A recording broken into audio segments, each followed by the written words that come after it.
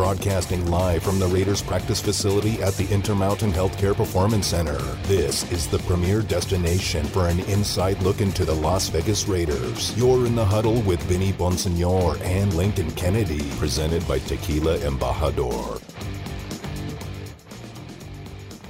Lincoln, you know what the truest sign of it's really football season is? The changing of the trees? That, but also a 6 a.m. flight to Pittsburgh on Friday morning. Well, at least I don't get to Pittsburgh till 11:50 at night because I have to do a college football game in Denver. Where are you at this weekend? Boulder, Colorado. CU versus Minnesota. Oh, nice. All right, the Gophers against the Buffaloes. Yep. I like it. All right, cool.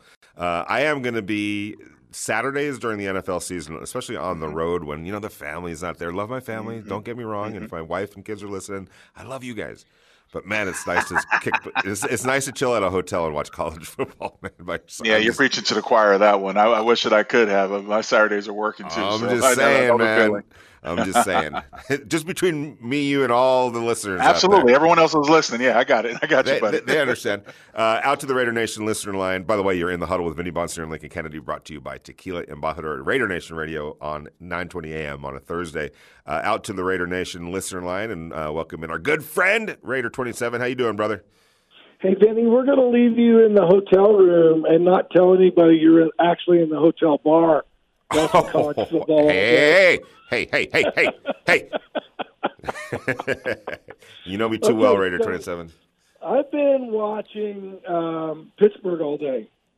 Okay. And unfortunately, the NFL, in their infinite wisdom, decided to make the Game Pass so much better, and I don't have all 22. So I'm doing the best I can do, Vinny. It's all I can do. But that T.J. Watt is a different cat.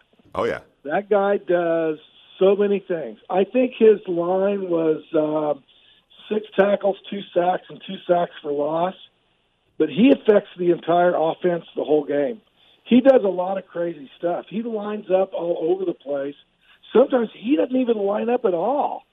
They'll go in a 3-4 under, and they'll have I don't know the Pittsburgh players, but they'll have a Leo, but T.J. Watt's just kind of wandering around back there behind the defensive line. And most of the time he picks a hole to blitz through, and holy cow, it works. There's no one to block him. He picks where there's nobody to block him and goes. And sometimes he drops into the hook curl area. And he's usually, when he dropped, the times that I saw him drop, he knows what's coming. He's standing there waiting for the hot receiver, because when he does that, you could see Allen going through his, okay, T.J. Watt's going to blitz. Okay, I got to go do this. I got to do that. Let's change this play. And T.J. Watt just drops right to the hot. And it's like, oh, crap, what are you going to do then? And they're coming.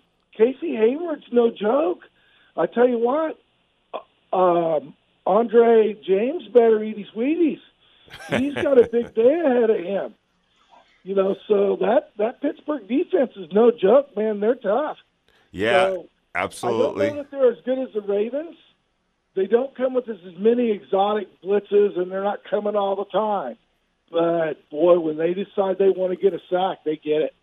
Yeah, and I think for that Raiders offensive line, they got a crash course without question against the Baltimore Ravens, which in the whole scheme of things is probably beneficial. I know it was cringeworthy at some times or at some points on Monday night, but you're only going to get better from that. You're only going to get better from watching that tape and having gone through it and playing together, talking to Greg Olsen today about the importance of that group playing together. And then there was an in-game injury where you got to adjust, and I thought they handled that pretty well. But there's nothing, and Lincoln, you know this, you just talked about it. There's nothing that replaces that game day experience. But I got to ask you, T.J. Watt, is there a comp that you have for him? Who is he in the whole scheme of things? Is there somebody that you recollect that is T.J. Watt like, or vice versa? His brother?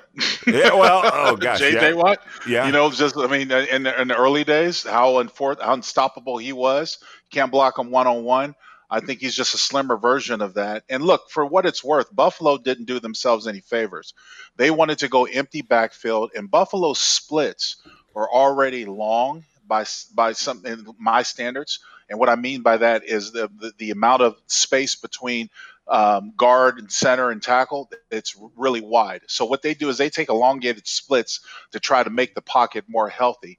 However, what it does, and it automatically creates lanes. But when you have the rushers like the Pittsburgh has, and they line up in those gaps, you're creating islands for both the guards and the tackles. And more importantly, when you have a force like TJ Watt, what quarterbacks are taught to do what defensive ends are taught to do when you're out of the shotgun is they're angling. They're creating an angle to where they know the quarterback's going to be by the time they get there. And that's what they're running full speed towards. And as a tackle, you're supposed to intersect that angle to stop them. But you really make it hard on yourself by opening up so much you give a two-way go to where the guy can either come underneath or over the top. Now, obviously, you want him to go over top, but you want the quarterback to be able to step up in the pocket. But when you have the internal push that the Steelers create with Hayward and other defensive tackles in there, it makes it hard. The pocket collapses. So when you watch that Pittsburgh game and you watch TJ really take off, it's mainly because of that. Now, he had 2 sacks. Came through and had a couple sacks, but he caused a great deal of pressure just being where he was. So I'm going to talk about it on the Silver and Black show this weekend when we tape it. I'm going to talk about how the Raiders are probably better off or how they should approach it. The only problem is that you're going to have to take 1 or possibly 2 receivers out of potential pass routes. So the receivers that do run in the routes are ones that have to get open and have to get open right now. So you're saying loading up on a tight end with a tight end for some help? Is that? Well, look, here's the one thing. You're going to have to help Alex Leatherwood. You can't expose him to that right off the bat. You can't. Right. You saw how he struggled with speedy rushers in college. And the thing is that you're going to have to put a tight end there. You're going to have Alfred Chip and stuff like that. And like I said, I'll talk about it more on Silver and Black. But you just can't open up and put him on an island like that. Well, listen to Lincoln teasing it, man. I like it. The Silver and Black show. I got a job to do. Absolutely. You got to let us know, man. We'll help you out with that. Yeah.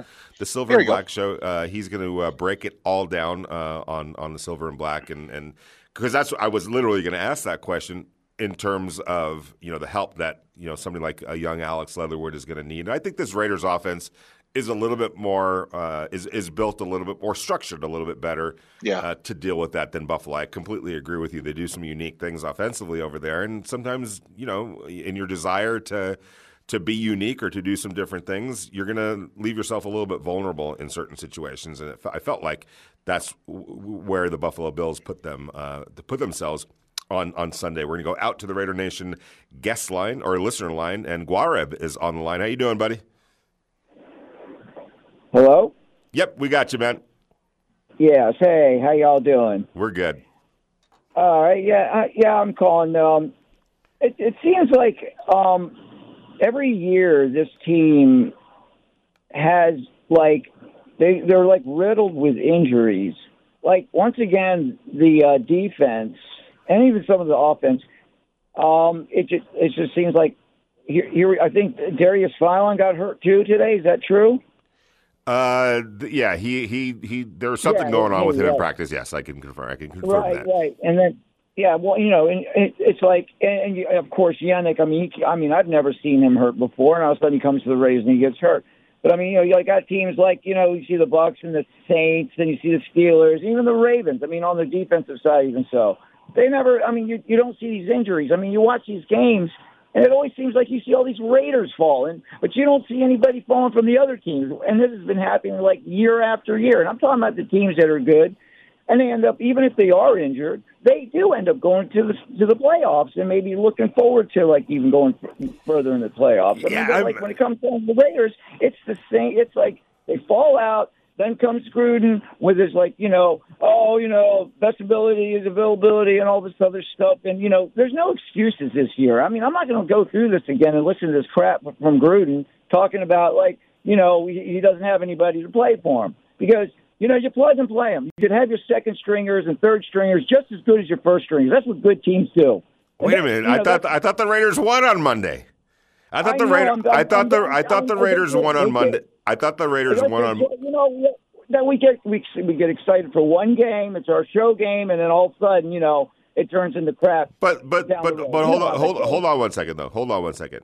To me, you win a game with two backup guards. So what you were just describing, where guys got hurt, and they did. Denzel Good got hurt during the game. Richie Incognito couldn't play because of an injury. But all of a sudden, here comes John Simpson, and here comes Jermaine Illamore, holding down the fort, successfully so. That's where depth comes into play. Gerald McCoy goes down, unfortunately. I mean, he's a guy that was not being counted on a lot, because he was still sort of working himself back into the swing of things.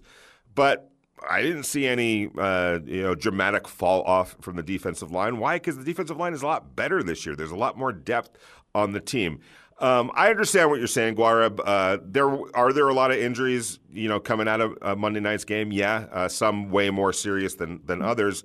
But I've covered this league. I've covered this league long enough, and specifically teams, where injuries happen. And to me, I don't see that there's any unusually high number for the Raiders. I think sometimes fans get caught in, they're so uber focused on their team that they sort of lose track of all the other teams and what they're dealing with. The Baltimore Ravens lost two starting players a couple of days before the game. Great players in Marcus Peters and their starting running back. So Understood.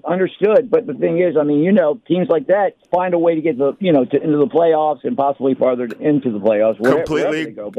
I completely. The Raiders, go ahead. The Raiders fall apart, and they get hurt, and then there's excuses that they can't win games. That's the difference. I mean, it's like the quality all of a sudden becomes like those are the teams that constantly keep doing. I'm just saying they should have their second and third stringers playing just as good. Get them to plug and play no matter what. There shouldn't be these things where we have to worry about. Well, we couldn't do it because we didn't have this guy and that guy. Well, that's easier said than done. Everybody would like to have second and third stringers able to go out there, but that's not the way the league works. Because if a guy's good enough to play to start or to play, he's probably on someone else's team. Look, I hear what you're saying, but it wasn't until this year that the roster actually got progressively better. Exactly. On both sides of the ball. They found a way to plug the part of right tackle because Trent Brown wasn't getting it done. That left a hole in the roster. They found a way to plug the defensive tackle to get rush in by going out and getting Ngakoue and the other guys. That wasn't a part. So, yeah, there's injuries that are going to be a part. But like Vinny said, be happy that they won. It's only one game. Don't sell your season tickets just yet. And stay around and let's see what else happens. I mean, if it happens at the end, it happens to a lot of people. There's no excuses right now. It's just people get injured. And I don't think that there's any excuse making going on. Furthermore, I think the roster is in way better shape to deal with those injuries. Where when you're a work in progress, and every roster to some extent is a work in progress, but when you were the kind of work in progress that the Raiders were to start 2019 and coming into last year, you couldn't afford any injuries, like any major injuries or multiple injuries. And unfortunately, they that's what they were dealing with last year.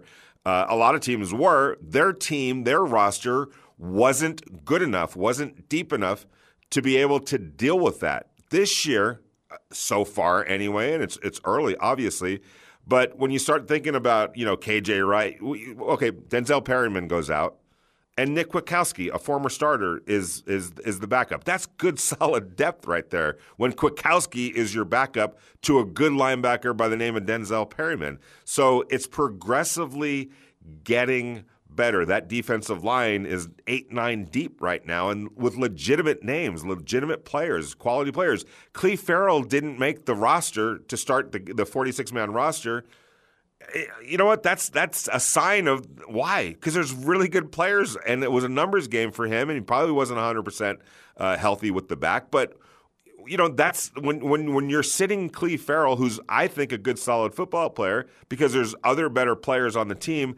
That's a sign that your depth is moving in the right direction. Josh Jacobs, has a toe injury. You got Kenyon Drake to spell him. That's good quality depth. So I think Yes, there were some injuries on Monday. There's been some injuries, but I think the Raiders, Lincoln, are just in a better position to deal with it this year than they were in the past. I mean, there's we can sit here and talk about ad nauseum about how they got to this point, but everybody has injuries, as you mentioned. The Ravens lost 2 of their guys, the key guys, and they had somebody step up, and Tyson Williams, who never started an NFL game, a regular season NFL game, played pretty well.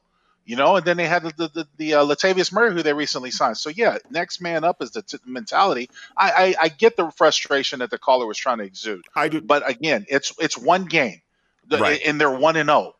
There's no excuses out. And he's talking about get the second strings. Well, that's what they're trying to do.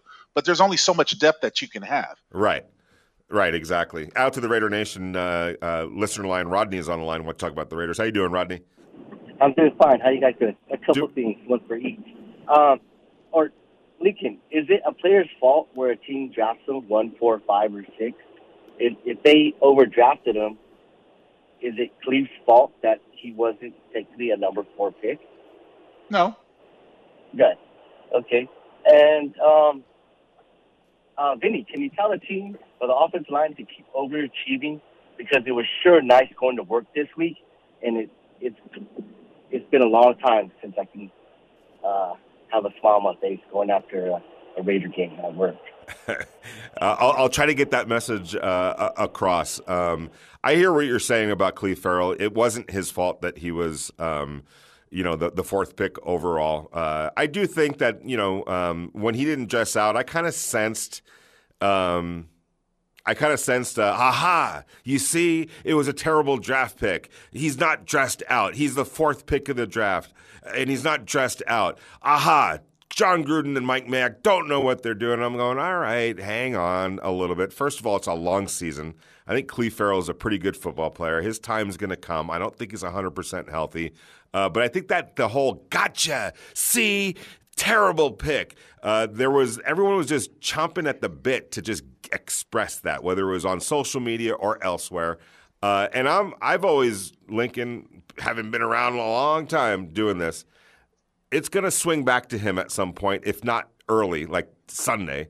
And let's see how he responds before you start writing him off and writing off Mike Mayock. And I told you it was a terrible draft pick. Let's just wait and let it play out. It's a long season, Lincoln. The fans that say that, I would rather them think of the draft as, utilizing what you have to get what you need. And what I mean by that is, since Mayock has been the general manager and Gruden's been there, they've drafted and they addressed the roster spots, the roster holes that they felt they needed. Last year, this past draft, they needed a right tackle because they were going away from Trent Brown. So what did they do with their first pick? They drafted a right tackle.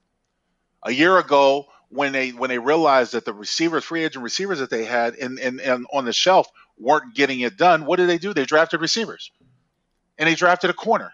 So they've drafted to address need. Now, there are many fans out there, when they see the draft, they put a premium on the position where, the number in which he was drafted.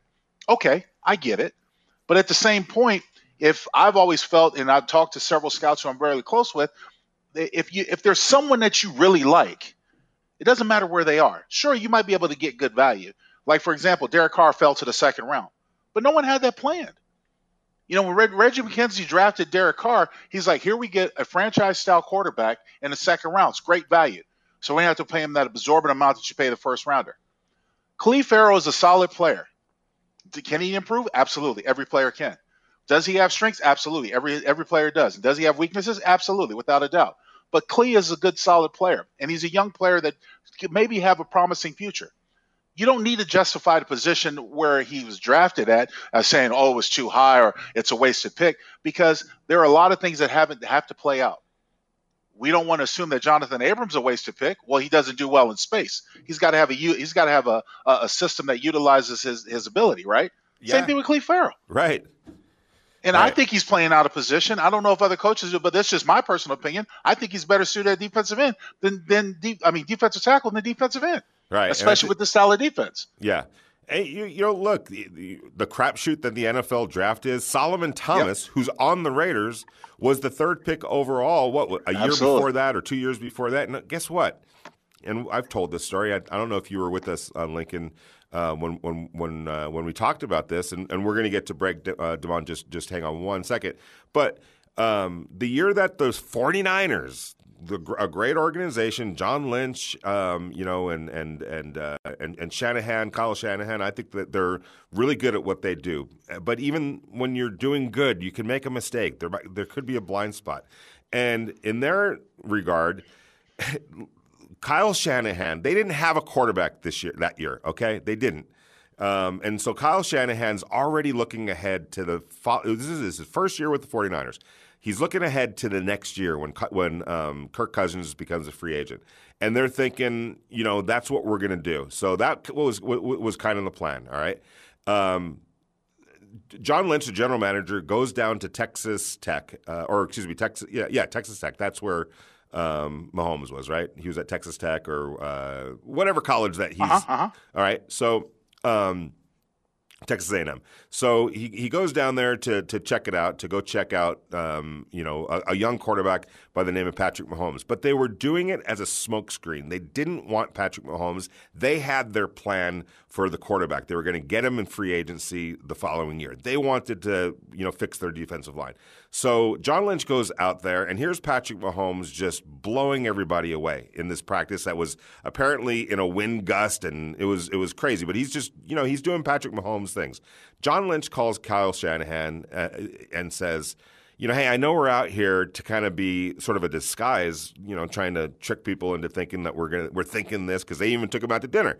But I don't know, man. We should probably take a more serious look at this Mahomes. He's blown people away, and they decided not to do it. They drafted Solomon Thomas instead. Patrick Mahomes, goes to the Kansas City Chiefs, and it just is it just illustrates what an inexact science this really is. And oh, by the way, the 49ers ended up trading that year to go get Jimmy Garoppolo. They didn't even get Kirk Cousins. That trade happened before Cousins became a free agent. So they solved their quarterback problem or issue that way. They could have had Patrick Mahomes, but they were locked in on a plan.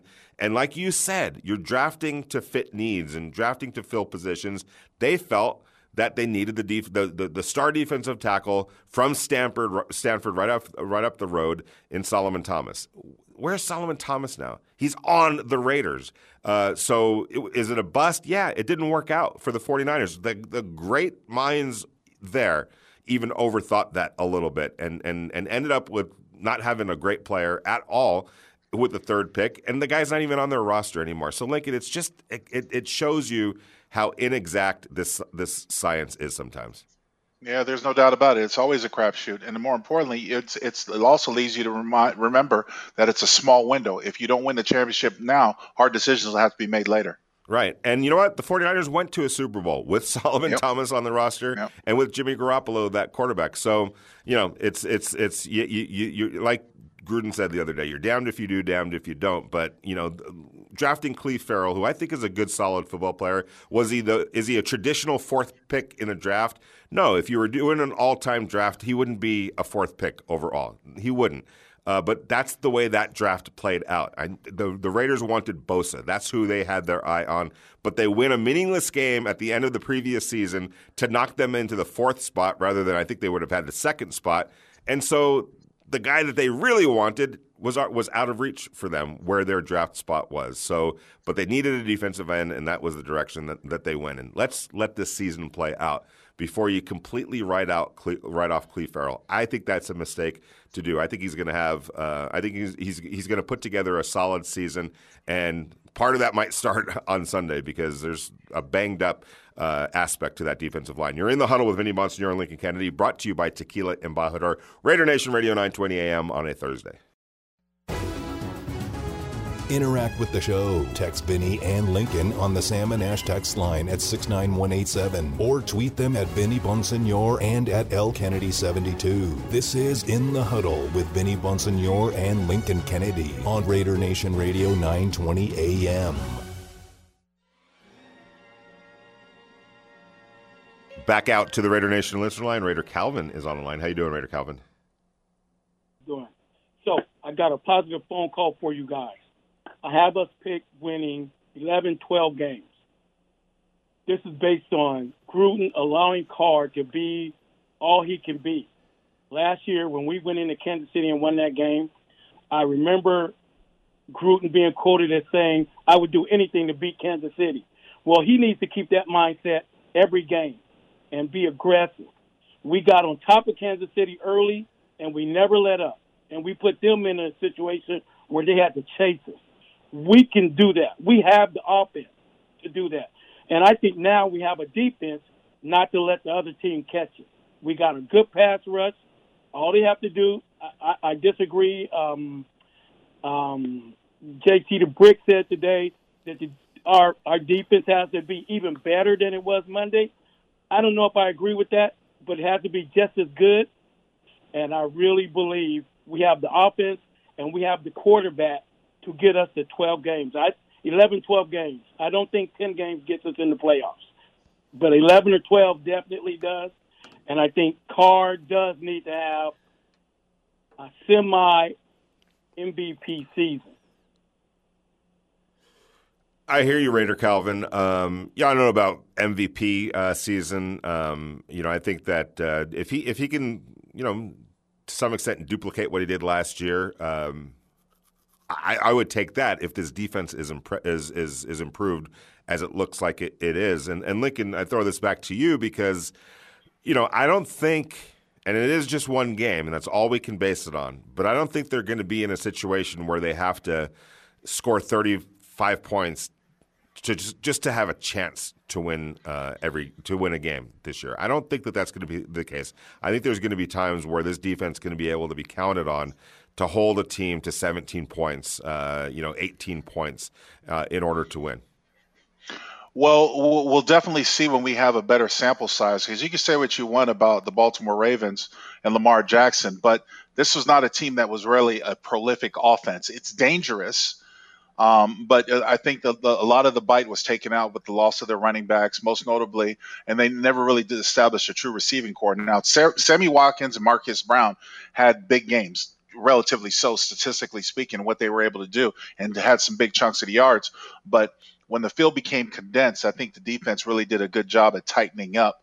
Still, you see how the score was. You see how close it was, and it was only separated by an overtime touchdown. I'm not of the mindset as totally like you are, Vinny, where I don't think it's – last year was 30 points for me. I don't think you have to do that, but I will say they need to do at least 28. It's not a big fallout, but they need to score touchdowns.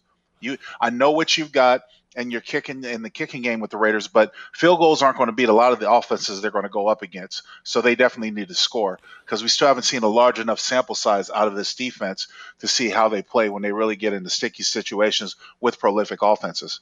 Right. And, the Raiders, I think, averaged roughly 28 points per game last year. They were ranked, is that right? Yeah. Their offense averaged 27.9, I think it was, somewhere around there. It was the 10th most points in the NFL.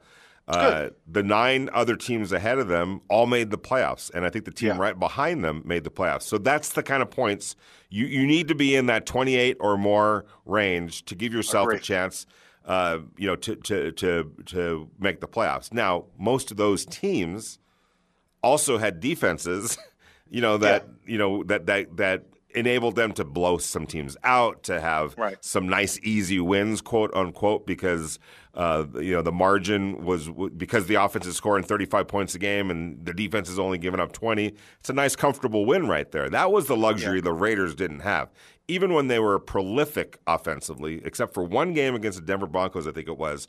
Other than that, it was a struggle even when they were scoring a lot of points to win games, and you can't have that defense couldn't shut things down. Yeah, you're right. Right, couldn't get off the field. Too much stress. Yeah, too much stress to be perfect too, and that sometimes leads to mistakes as well. Well, we all know that the Raiders defensively were in disarray last year. There's no doubt about that. And COVID didn't help anything as far as righting the ship. But, hopefully this year, and we've said it, we both agree, they don't need to be, a shutout defense, a lights out defense, because their offense is good enough to score. But they definitely need to score. And more importantly, this defense just has to get a few stops here and there, and maybe a couple turnovers to shorten the field. Going to go out to the Raider Nation listener line. Martin is on the line. How you doing, Martin? I'm doing good.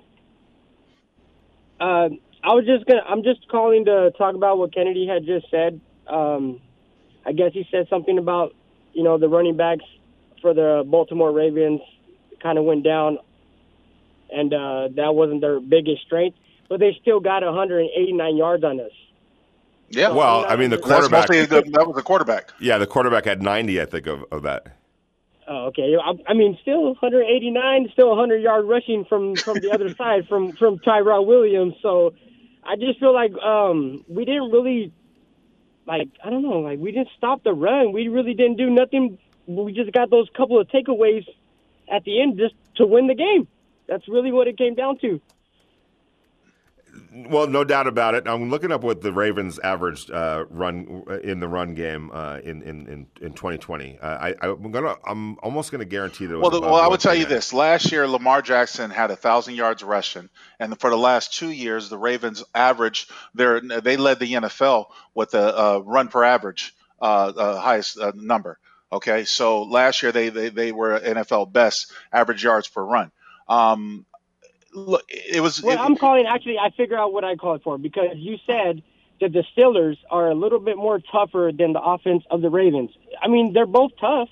It's just they're different. You know what I mean? Ben Roethlisberger is going to sit in the back, actually tear us apart if we let him. The other guy, if we sit back and let him tear us apart, he'll run all over us. That's just. I mean, it's two good offenses, so I don't think that we got any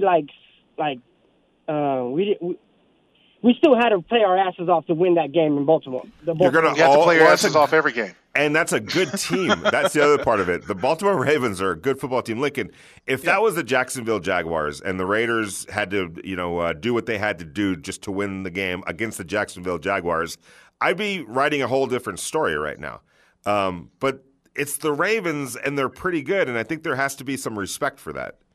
I think there is. I mean, it's a playoff caliber team, no matter how you look at it. The first three teams that were taken over, playoff caliber teams, and so the Raiders have got their handful, and this is even before they even get into the division. I'm not mixing words or shaking a little stick at it. This is a hard team to face, going up against the Steelers. They're a solid team in all three phases, especially with their passing game, and the Raiders absolutely have to get a pass rush. And it's unfortunate that Ngakoue might not play with the hamstring, because I think he brings a little bit of a speed off the edge, much like Max Crosby. That can bode well for him. But, if Max has to go out there and do it with a banged-up Carl Nassib or whomever they decide to put at defensive end out there on the other side, then so be it. You have to get it done. The defensive tackles, defensive lines have to get it done, because this whole system is much rather predicated on a four-man rush than bringing a lot of blitzes and exposing the back end of the secondary. Right, absolutely. I think the Ravens had a 7th-ranked offense last year altogether. Yeah. They're still a playoff caliber team, even despite the injuries they had at running back. I still think they're a playoff caliber.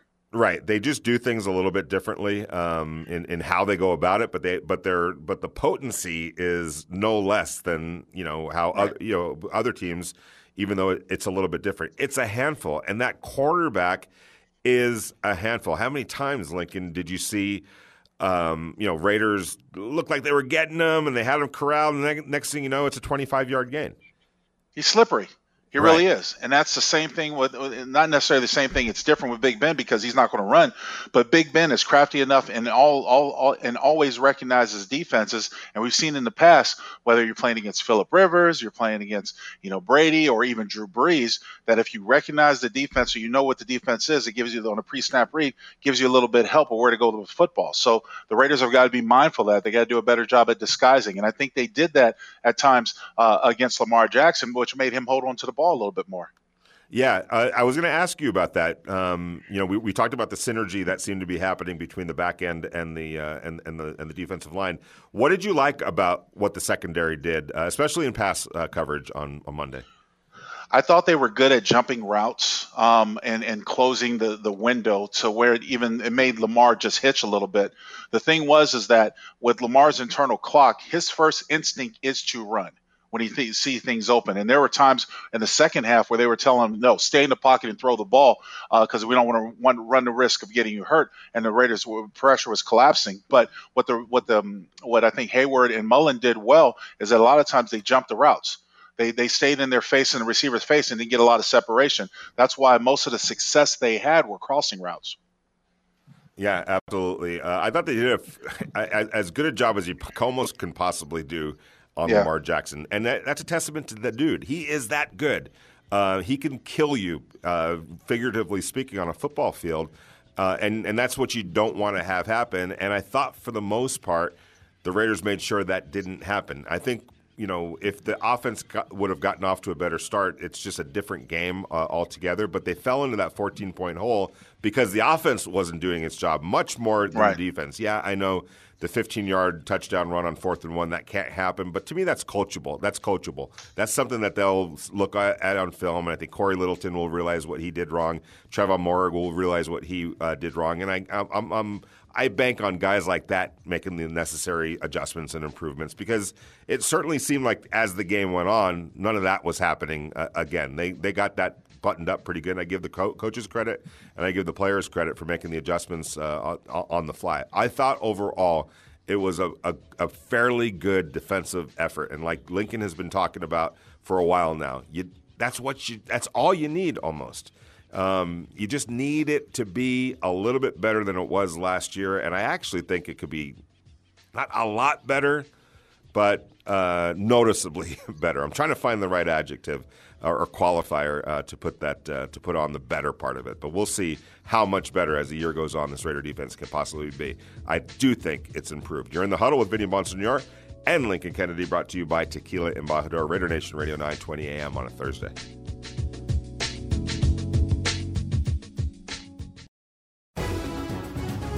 Interact with the show. Text Vinny and Lincoln on the Sam and Ash text line at 69187 or tweet them at Vinny Bonsignore and at LKennedy72. This is In the Huddle with Vinny Bonsignore and Lincoln Kennedy on Raider Nation Radio 920 AM.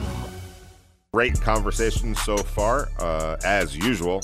Raider Nation Radio 920 AM. You're in the huddle with Vinny Bonsignore and Lincoln Kennedy, brought to you by Tequila Embajador. Sal wants to talk about the Raiders. How you doing, Sal? Yes, sir. Vinny, how's it going? I'm doing good, my man. Hey, Link, how's it going, man? Hey, wonderful, brother.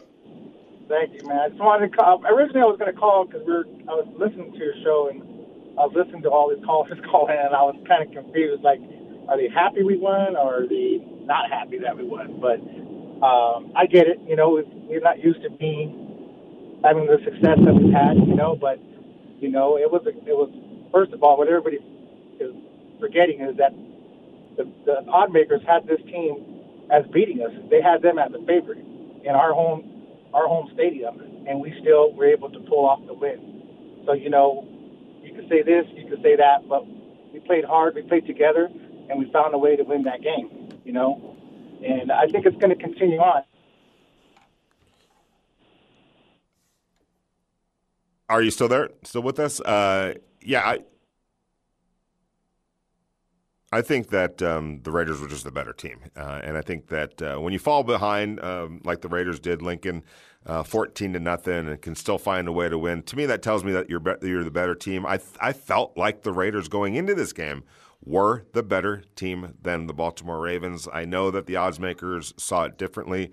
I think there's always some recency biased. When it comes to that. None of those bookmakers that I know of were at practice, so they didn't see what was going on kind of behind the scenes and where this team was physically, where it was talent-wise, where it was attitude-wise. You're basically going off what happened last year, and I get it. If last year's team was playing the Baltimore Ravens, that defense last year, then I think they were favored by at one point 5.5 points. I think it bottomed out at about 4.5 points. Yeah, that would have been justified. I looked at it and was like, I don't know. I don't think that that's the right number for this Raiders team. And I know it looked ugly early, Lincoln, falling down behind 14-0. But, I felt like watching that offense, Lincoln, I kind of felt like they'll get that squared away. Derek will get that squared away. It was a rough start offensively. But did you have some confidence that, they'll get that figured out? No, not when they were down 14-0. Really? I said, here we go again. They got to figure. Well, because at the time when they went down 14-0, he was still struggling. Yeah, he was still struggling with his timing and stuff like that. And I thought he was trying to force the ball too much to Darren Waller. So no, I wasn't confident that they were going to be able to turn it around because I'm like, if you don't fix these issues, then it's going to be a long day. When I saw Josh Jacobs go down, hobbling, I'm like, there goes the running game. and I just didn't think they were going to be as successful, with the number of passes they were forced to do. Yeah. I wouldn't necessarily say I think the Raiders were a better team. I think they had better skill players in certain spots. I think they had, for example, I like Derek Carr. I love Lamar Jackson, but I like Derek Carr more in today's offense because once you limit what he can do with his legs or contain him with his legs, he still struggles with the passing attack.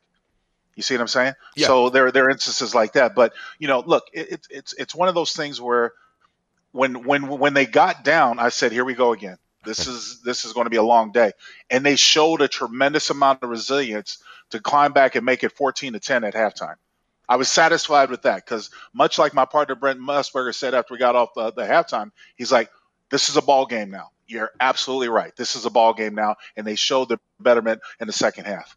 Yeah, and I guess for me, I was like, I didn't expect the struggles offensively to continue. I felt like you're absolutely right. I thought that Derek was forcing the ball. If that wasn't the case, if he wasn't noticeably forcing the ball to 83, and they still weren't getting it done. Like if they were going to Henry Ruggs and Brian Edwards and they just weren't being able to move the ball, I think I would have been thinking, this could be a long day for the Raiders. But I saw what was going on, and I felt like of all guys, I felt like Derek Carr, he knows what to do. He'll know how to kind of spread it around. I thought I just felt more than anything like everything that was going on around them, all the hoopla, all the fans in the stands, the spectacle that game was, the excitement of game one, not having a preseason like you said, and I know that what you're saying, I agree with you. I think there's always going to be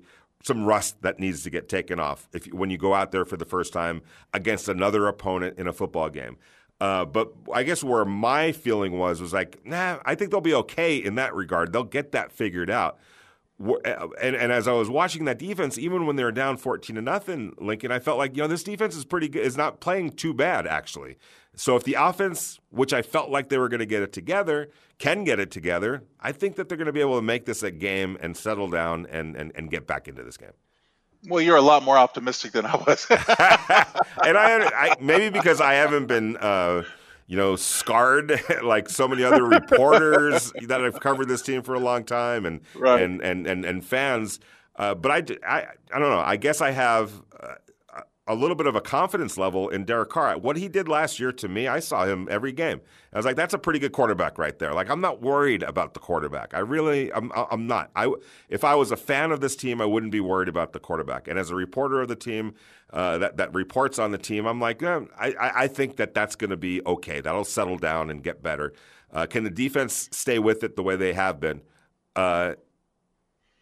And make this a game, which is what they did. But I give them a lot of credit.